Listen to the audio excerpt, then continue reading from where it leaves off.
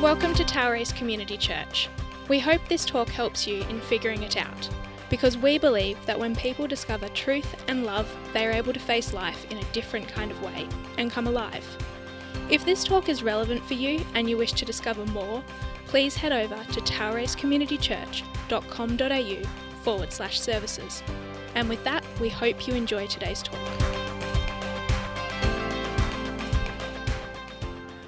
Morning, everyone. Now, who's looking forward to Easter? Yeah, you're looking forward to the Easter eggs that the Easter Bunny is going to bring, aren't you? Yeah, no, Easter is such a special time. In fact, it's the most special time on the whole of the Christian calendar. And that's what we're doing this month. We're going to be just celebrating Easter and looking at why it's so important, why it's going to be so exciting to see Easter again this year. Now, today we're going to be visiting the Last Supper. The Last Supper happened on the Thursday before Easter, so it's what we call Palm Thursday or Easter Thursday, the day before Good Friday. And it was a time when Jesus had actually come walking into Jerusalem. But he didn't come just walking in a nice, quiet way. Well, he might have intended that. But the crowds weren't going to let him just walk in and in a way that was unnoticed. The crowds were going off.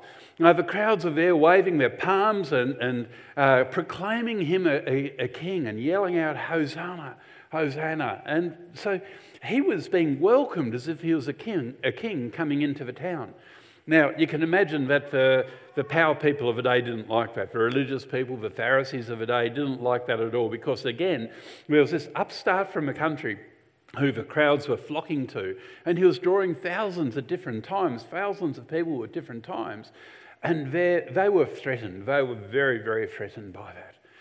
Anyway, Jesus then went and took his A-team, his 12, his apostles, and they went away just for a quiet meal together that evening. But it wasn't just any meal, because that was the night that they were actually celebrating the Passover.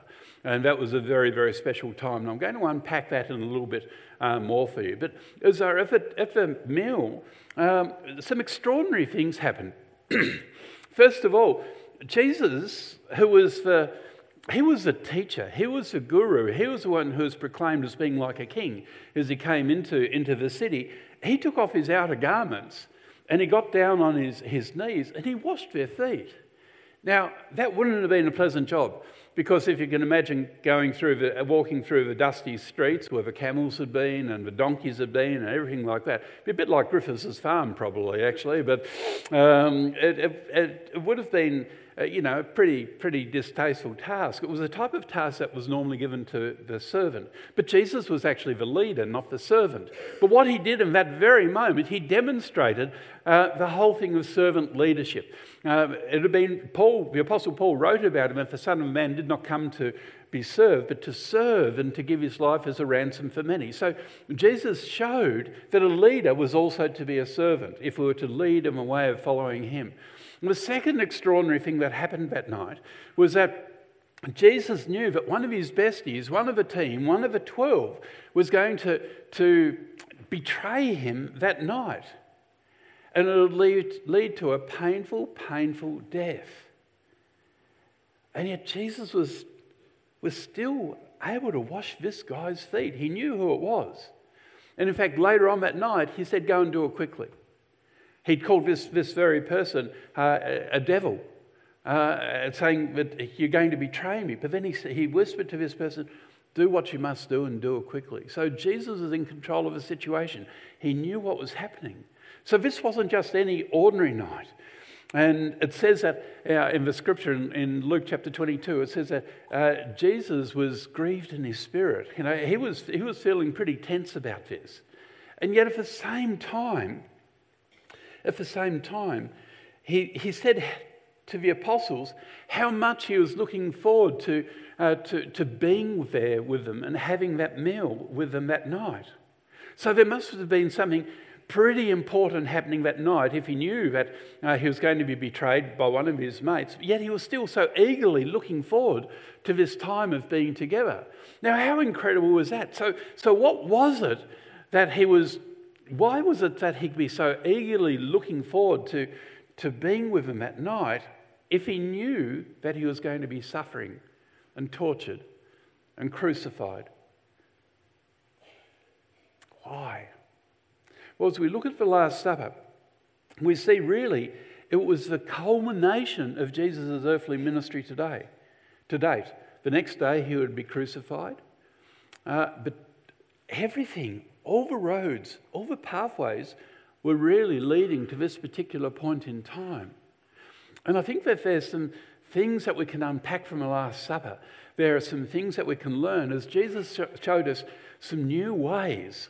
And these ways are where the roads, the pathways of the last 3 years of life and ministry all come together and converge. So that's what we're going to look at today, these 3 ways. But before we do, I just want to pray. So Father, I thank you. I thank you that you gave your Son Jesus as a living sacrifice who would suffer and die and be raised from the dead. I thank you for his willingness to go on that journey. I thank you that through his death we have been given life. I thank you for the power and the presence of your Holy Spirit who is with us here today. And Lord, I ask that every word that is spoken through this message be anointed, but every word that is heard be a word which will go deep into our spirits, Father God. Father God, that you'll speak to us even beyond the words that are spoken. Father God, that you'll minister to us, that you'll change our thinking, that you'll give us insights and revelation, and that through this service today, there'll be glory that will be brought to your Son, Jesus. Lord, we ask you this in Jesus' mighty name. Amen. So, why was Jesus so eager to eat this Passover? Why? And I think it's that Jesus had new ways he wanted to show us, and for all new ways for all who would be his disciples to actually embrace. There are 3 new ways that Jesus showed us that I want to talk about today. And the first is that Jesus showed us a new way of living. And this comes through what we see here of this Last Supper as they celebrated the Passover. Jesus showed us a new way of faith. Again, this is opened up over this incredible meal. And Jesus showed us a new way to be grateful. And so we're going to touch on each of those 3. So the first one, Jesus showed us a new way of living our lives in a way that was pleasing to God. You see, he did this by showing us a new command that he told us that we were to follow. Now, I reckon that at that particular point in time, when Jesus said to his A-team, his disciples, "Hey guys, I've got a new commandment that I want to give to you," I reckon they would have gone, "Groan." Another one, because the Jews, and these were Jews living in the nation of Israel, the Jews, under their law, they already had 613 commands that they had to obey, going back from the Old Testament. So they're thinking, great, now we've got 614, I reckon. So I don't know how well they would have received the news that there was yet another one for them to obey. Anyway, Jesus said, "I have a new command to give to you." And the people of Israel, the Jews, had been weighed down by all of the 613 commands that were in the Old Testament. And this was called the yoke of the Pharisees. A yoke is like a burden that you actually carry. It's something that you carry. But elsewhere, in Matthew chapter 11, Jesus actually talked about the yoke that he would give them. And the yoke was a way of life of someone who was following a guru. And he said that the yoke that he gave us would not be burdensome, it would be light, and that people would find rest for their souls. So what was this new command that he actually had for them? Well, the command that Jesus was giving was meant to ease the burden rather than add to it. The Apostle Paul later wrote in his letter to the Galatians, and this is a really critical point, that if you get it right with this one command, you automatically get it right with the remaining 613. So what was this new command? Well, the new command that Jesus gave, you'll see on the screen, "A new commandment I give you, that you love one another as I have loved you, so you must love one another. By this, everyone will know that you are my disciples, by your love." Jesus was saying that the single most important commandment here was that of love. Not just the way we love, but the way he loves. And if we're to love people, our neighbours, anyone and everyone, no matter what gender, no matter what colour of skin, no matter what race, no matter what socio-economic status they might be, if we're to love in the way that Jesus actually loved, people everywhere will know that we're his disciples. And the Apostle Paul in Galatians, he said that for the entire law is fulfilled in keeping this one command: love your neighbour as yourself. You see, the Apostle Paul was saying, if we do this, as Jesus is actually asking us, we will satisfy all the other requirements of all those other 613 laws that are out there. If we do this one thing right, well, the rest will fall into place. Now, this isn't a license for immorality, and it's not a license for doing whatever you want, not at all. But it's a call to love as Jesus would. You see, it's not loving to kill or to steal or to lie and deceive or to commit adultery or to lust after someone else's possessions or person or whatever it is. It's not loving to treat others like a second-class citizen.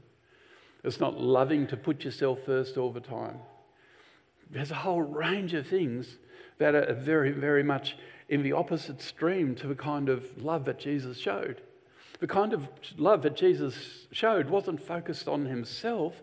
He came to earth out of love so that we could find a way that he would prepare to be reconciled back to the Father again.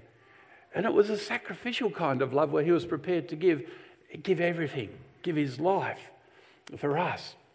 And we see another glimpse of that love, that kind of love, in the stories that Jesus told, like the story of the shepherd who would leave the 99. He left them safe and together. Why? To go after the one who wasn't safe, to go after the one who was lost. That was the kind of love that Jesus showed to us. And that's the kind of love that he wants us to embody. You know, we're told that the Holy Spirit will pour the love of God into us. If we allow him, of course. We're told that the Holy Spirit will help us, sanctify us, clean us, so that we can actually live the lives that Jesus actually wants us to live. That's why we need to be so open to the work and the power of the Holy Spirit in our lives. Because part of the role of the Holy Spirit is to see us transformed bit by bit, more and more into the likeness of Jesus Christ, who loved perfectly. See, loving like this is a new command that Jesus gave us to obey. Now, I want you to think about it for a second, about how will you love and what perfect love looks like. I realise that you probably can't see very well on my little board here, but I've got here a scale of 0 to 10. Now, if Jesus was a 10 out of 10, which I believe he was, of course, he modelled love perfectly. You know, Scripture also says that God is love. God is love. Jesus is love. Jesus is the embodiment of love. If he was 10 out of 10, who do you reckon might be a 0? And no one in this room, please. Who comes to mind as a 0? Well, Hitler or Stalin, someone like that. I'll write down Hitler. He didn't really cope very well in the love quotient, old Hitler, did he? Or Stalin. But whereabouts do you reckon you would be? Even better, before that, I want you to think of the most loving person you know of. Shucks, it's okay. No need to shout out my name. Apart from me, of course. Okay, but no need to shout out names. But think of the most loving person that you know of, and what type of score? Don't yell it out. This is just quietly for yourself. What kind of score do you reckon you'd give them?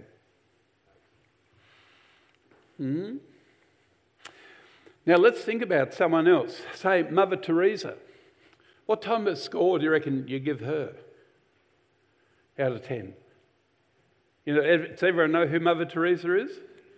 Yeah? Spent her life in the slums of India, devoted her life to caring for people, enabling people to die with dignity. That was her big thing, by actually loving them through the last days of her life. So, what would you give Mother Teresa as a score? Come on, give us a number.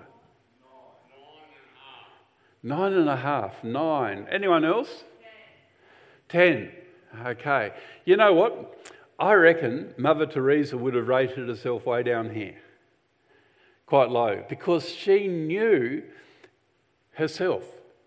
She knew of her own failings. She knew about when her love was not complete or not total.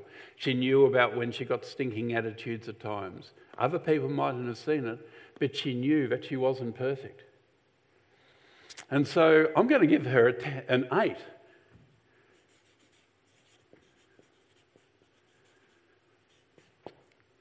Now, in my mind, apart from Jesus, she's probably the highest standard of love that I can think of on this earth. Can anyone else think of anyone else who might be higher?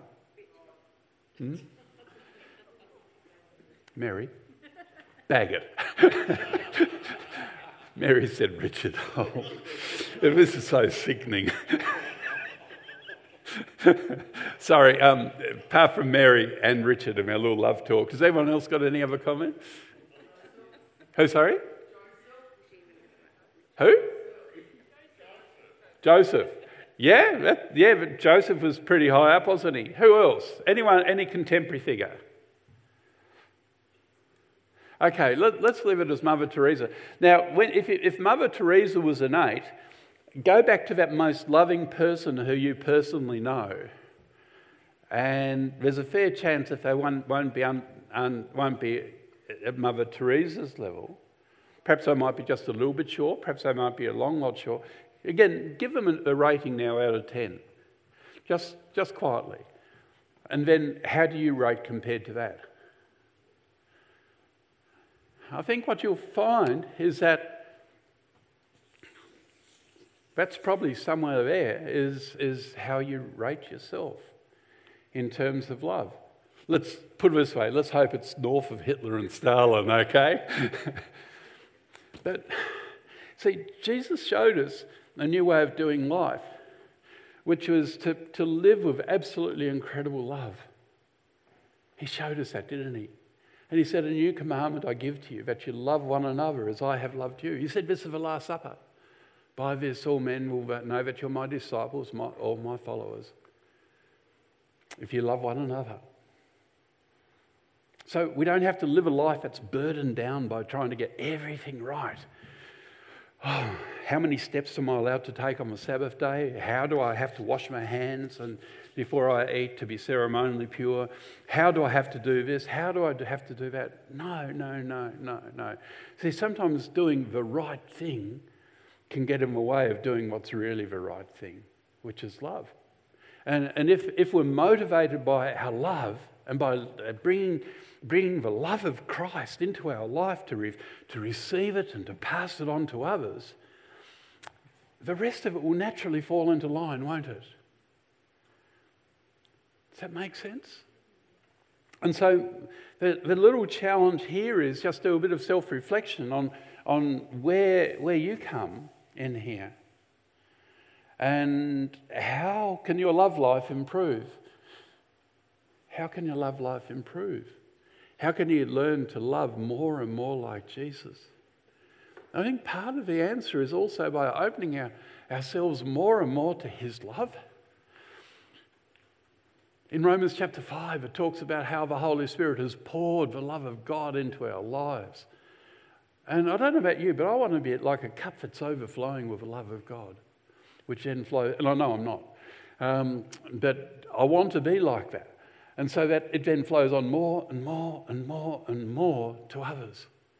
And then perhaps then, I'll be able to lead better as a servant leader, like Jesus showed us in that illustration in John chapter 13 of the Last Supper when he got down and he washed the feet of the disciples. So Jesus showed us a new way of love. And if you didn't do so well in this self-assessment, the second lesson that we're about to look at, that Jesus shows us, will be good news for you. Because the second point is that Jesus shows us a new way to be made right with God. He shows us a new way of faith. And in the world in which Jesus lived, the Jews had a way of trying to be made right with God. And as we already touched upon, it was by trying to obey all 613 laws. Bad luck if you only got 612 right, okay? Trying to obey all 613 laws to live a perfect life. And guess what? They found it was impossible. And so when they fell short of perfection and they sinned, and that's what sinning means. It means falling short. Romans 3:23 says that all have sinned and fallen short of the glory of God. It's a play on words because sin is an archery term, and when the arrow fell short, it was called a sin. You miss the mark, you fall short. And so when they fell short, what they'd then go and do, they'd go and make a sacrifice as a way of actually trying to atone for their sin, to atone for how they'd fallen short. And perhaps a lamb that was without blemish would be the sacrifice they'd sacrifice in the hope that this costly sacrifice would make up for their own shortcomings and that God would intervene and rescue them, wiping the sin slate clean. And that's what the Passover feast that they were celebrating here at the Last Supper was a reflection of. In fact, Jesus became the fulfillment of what the Passover pointed to. Let me unpack this a little bit. You see, going back about 1,300 years before the time of Jesus, the whole nation of Israel were without a land to live in because they'd gone down to Egypt because of famine. But then they'd found that they'd been enslaved there, they'd been trapped there, and they cried out in their slavery and captivity to God, wanting to be released and wanting to be taken back to their homeland again. But for Pharaoh, the leader of the Egyptians, he wouldn't have a bar of it. And so Moses, who was their leader at the time, went to Pharaoh time after time, trying to seek permission to leave. And Pharaoh kept on saying, no, no, no. And his heart became hardened and hardened and hardened. He didn't want to let them go. And so God made a way for him to be able to rescue the people and take them out of captivity and home. And this is what the Passover celebrates. You see, through Moses, God instructed the Jewish people to take a lamb and to sacrifice it, using its blood to identify them as God's people. And that night, the firstborn sons in all the households would die, with the exceptions of the households that had the blood of a lamb smeared on the door frames. They were passed over. And that's where the word the Passover comes. They were passed over and spared. And when this happened, of course, you can imagine the great anguish and turmoil that took place. And Pharaoh finally told the Jews to go. Get out of here. You've caused enough trouble. Go on, get out of here. I don't want to see you anymore. And so they were set free by the blood of the lamb that was sacrificed and that was sprinkled on the door frames, enabling the Passover to occur. You see, God had released them from the bonds of their captivity, and they were free to be God's people in the place that he had prepared for them, the land that would become Israel.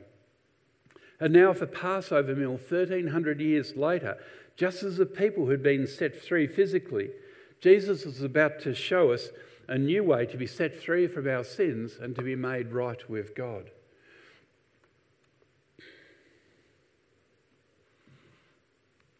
After taking the cup, Jesus gave thanks and said, "Take this and divide it amongst you.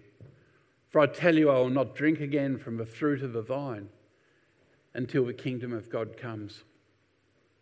And then he took the bread and he gave thanks and broke it. And he gave it to them saying, "This is my body given for you. Do this in remembrance of me." In the same way, after the supper, he took the cup, saying, "This cup is a new covenant in my blood, which is poured out for you." You see, Jesus was saying that he would provide the new Passover meal. Instead of a lamb being sacrificed and its blood being spilt, and then the meal being prepared in a very, very particular way. It would be his own body that was sacrificed, and it would be his blood that would be spilled. Some years earlier, when Jesus was baptized by John the Baptist said about him, "Behold, the Son of the Lamb of God who comes to take away the sins of the world." See, Jesus was already being called the Lamb of God. And then later on in the book of Revelations, looking back at Jesus, it refers to Jesus as the Lamb who was slain.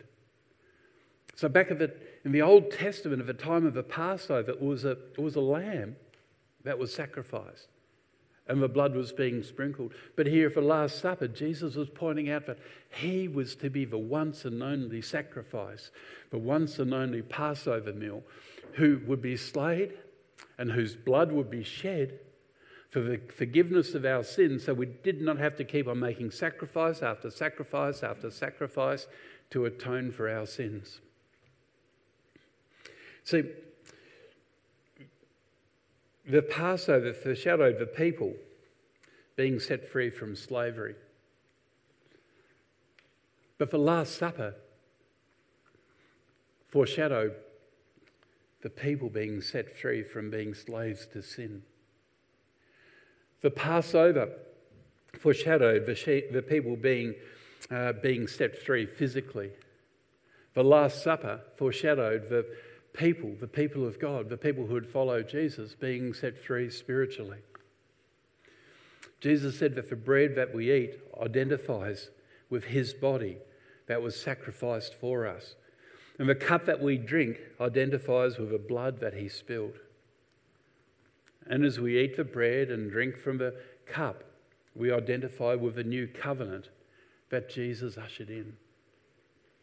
Now, Hebrews 8:13 says this about the new covenant. He says, by calling the covenant new, he made the first one obsolete. See, the first one was what the Old Testament was built on.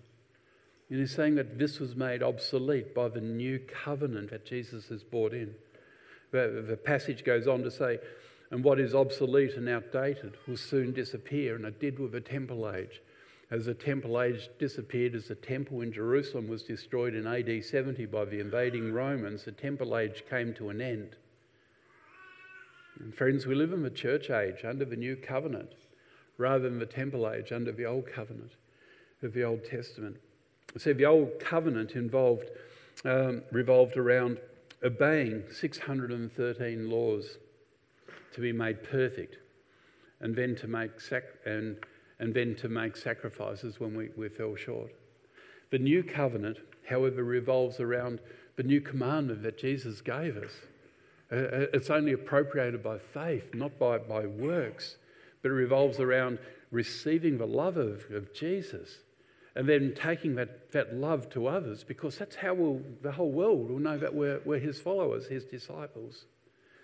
So the old covenant revolved around what we must do to earn our perfection, whereas the new covenant revolves around what Jesus did to perfect us in his eyes. And he did that when he offered his body as a once and for all sacrifice. And that's what we're to remember when we take communion. That leads us to the third and last point for today. Jesus showed us a new way to be grateful by remembering him and what he has done for us. 13 years before Jesus was there at the Last Supper, about 1,300 years before, at the time of the Passover, God then told the people of Israel, who were set free at that point in time, he said, once a year, I want you to go and have this meal, this Passover meal, that you're to prepare in this special way with these particular ingredients. And as you eat this Passover meal, I want you to do it each and every year as a way of remembering what I did for you and to be grateful for that in the way I led you out of captivity. Jesus showed us a new way where we don't have to go through all that form. And it's something that we can do any day that we come together as a body any day we come together as a small group, any day we come together as a church, because together we are the body of Christ. We are the resurrected body of Christ. We are the church. We are his church. We are his mouthpiece, his hands, his feet on this earth today. As Rod was saying earlier, Rod and Sharon were saying earlier, we are his avenues for generosity and love flowing in practical ways on this earth. We are his body. And when we come together as his body, we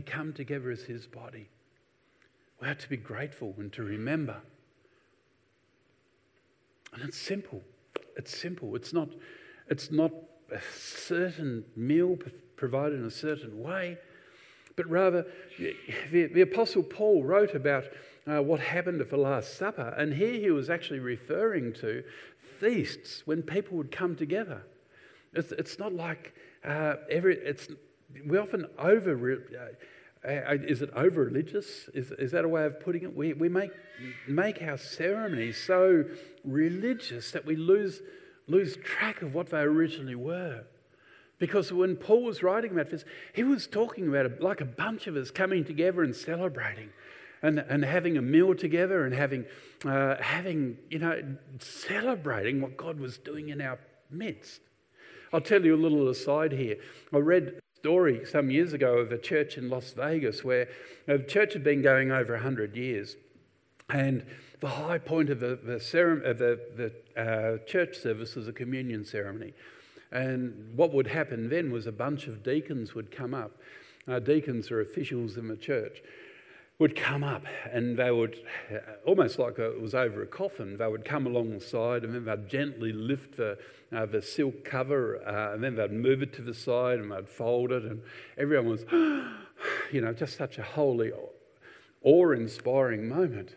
A new pastor came to this church, and he thought, the ceremony is lovely, but what's the basis for it? Where did it come from? And then he found a lady who was in her 90s who was there when the ceremony started. And so he was all ears, wanting to know what it was all about. Why did they start this ceremony? And she said, that was simple. That was to keep the flies off the bread. So sometimes something is really practical. We can actually turn into something which is really, really, becomes an idol. But communion's meant to be a celebration. And communion is meant to celebrate community as well, the fact that we are joined together as part of God's body. But we're here because of Jesus Christ and his sacrifice and what he did for us. He died on the cross. He provided a way for our sins to be forgiven. He rose from the dead, showing that he defeated sin, he defeated death. He provides a way to a new life on this earth and also in eternity. He is our Lord. He is our Saviour. He showed us a way of doing life, which was not by obeying 613 commands and making sure we don't trip up, but rather coming right down to the heart of it, wanting us to have a heart like God, of actually wanting to love people, love everyone and anyone, just as Jesus loved you and me. That's what Jesus wants us to remember. It's the new covenant. We see here up on the screen, Paul wrote, "The Lord Jesus, on the night that he was betrayed, he took bread, and when he had given thanks, he broke it and said, 'This is my body, which is for you. Do this in remembrance of me.'" This is where we remember the sacrifice of what Jesus did for us. And in the same way, after supper, he took the cup, saying, "This cup is a new covenant in my blood. Do this whenever you drink it in remembrance of me. For whenever you eat this bread and drink this cup, you proclaim the Lord's death until he comes again."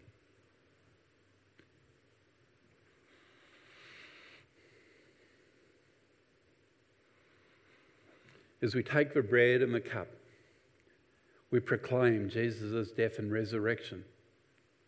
And when we do it with a heart wanting to receive and follow Jesus, we enter into the life on this earth and the eternity that he has for us.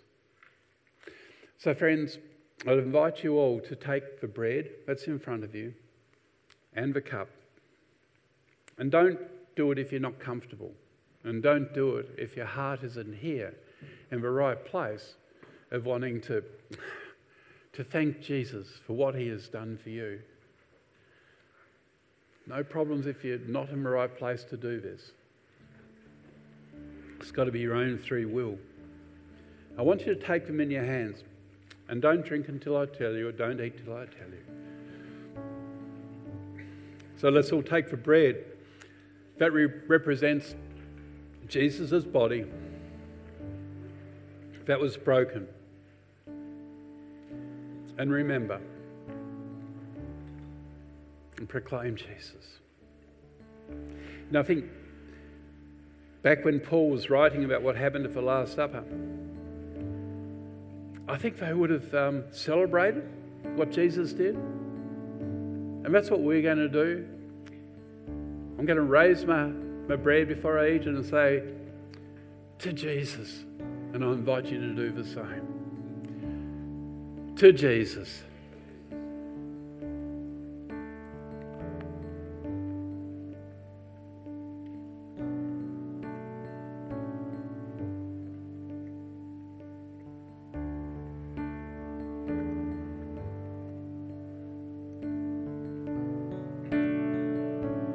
And let's take the cup that represents Jesus' blood that was spilled.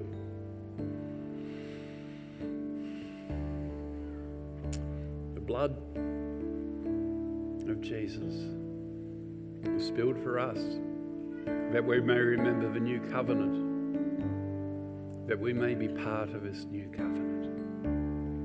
To Jesus.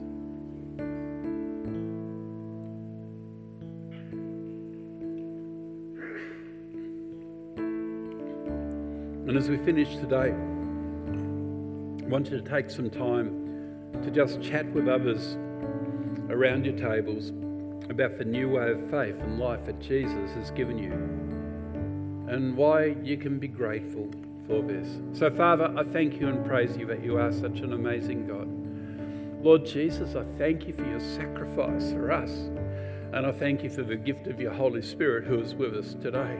Holy Spirit, I ask that you fall upon each and every one of us, that you saturate us in your presence, that you turn our eyes and our heart towards Jesus,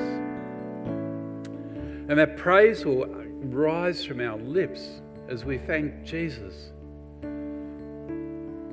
for being that sacrificial lamb, for spilling his blood,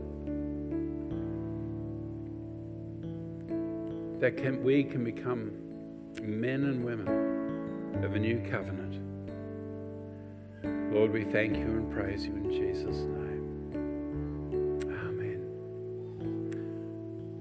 Guys, thank you for coming along today. Be blessed, and please just spend a bit of time around the tables if you've got time, just chatting about what's on the screen.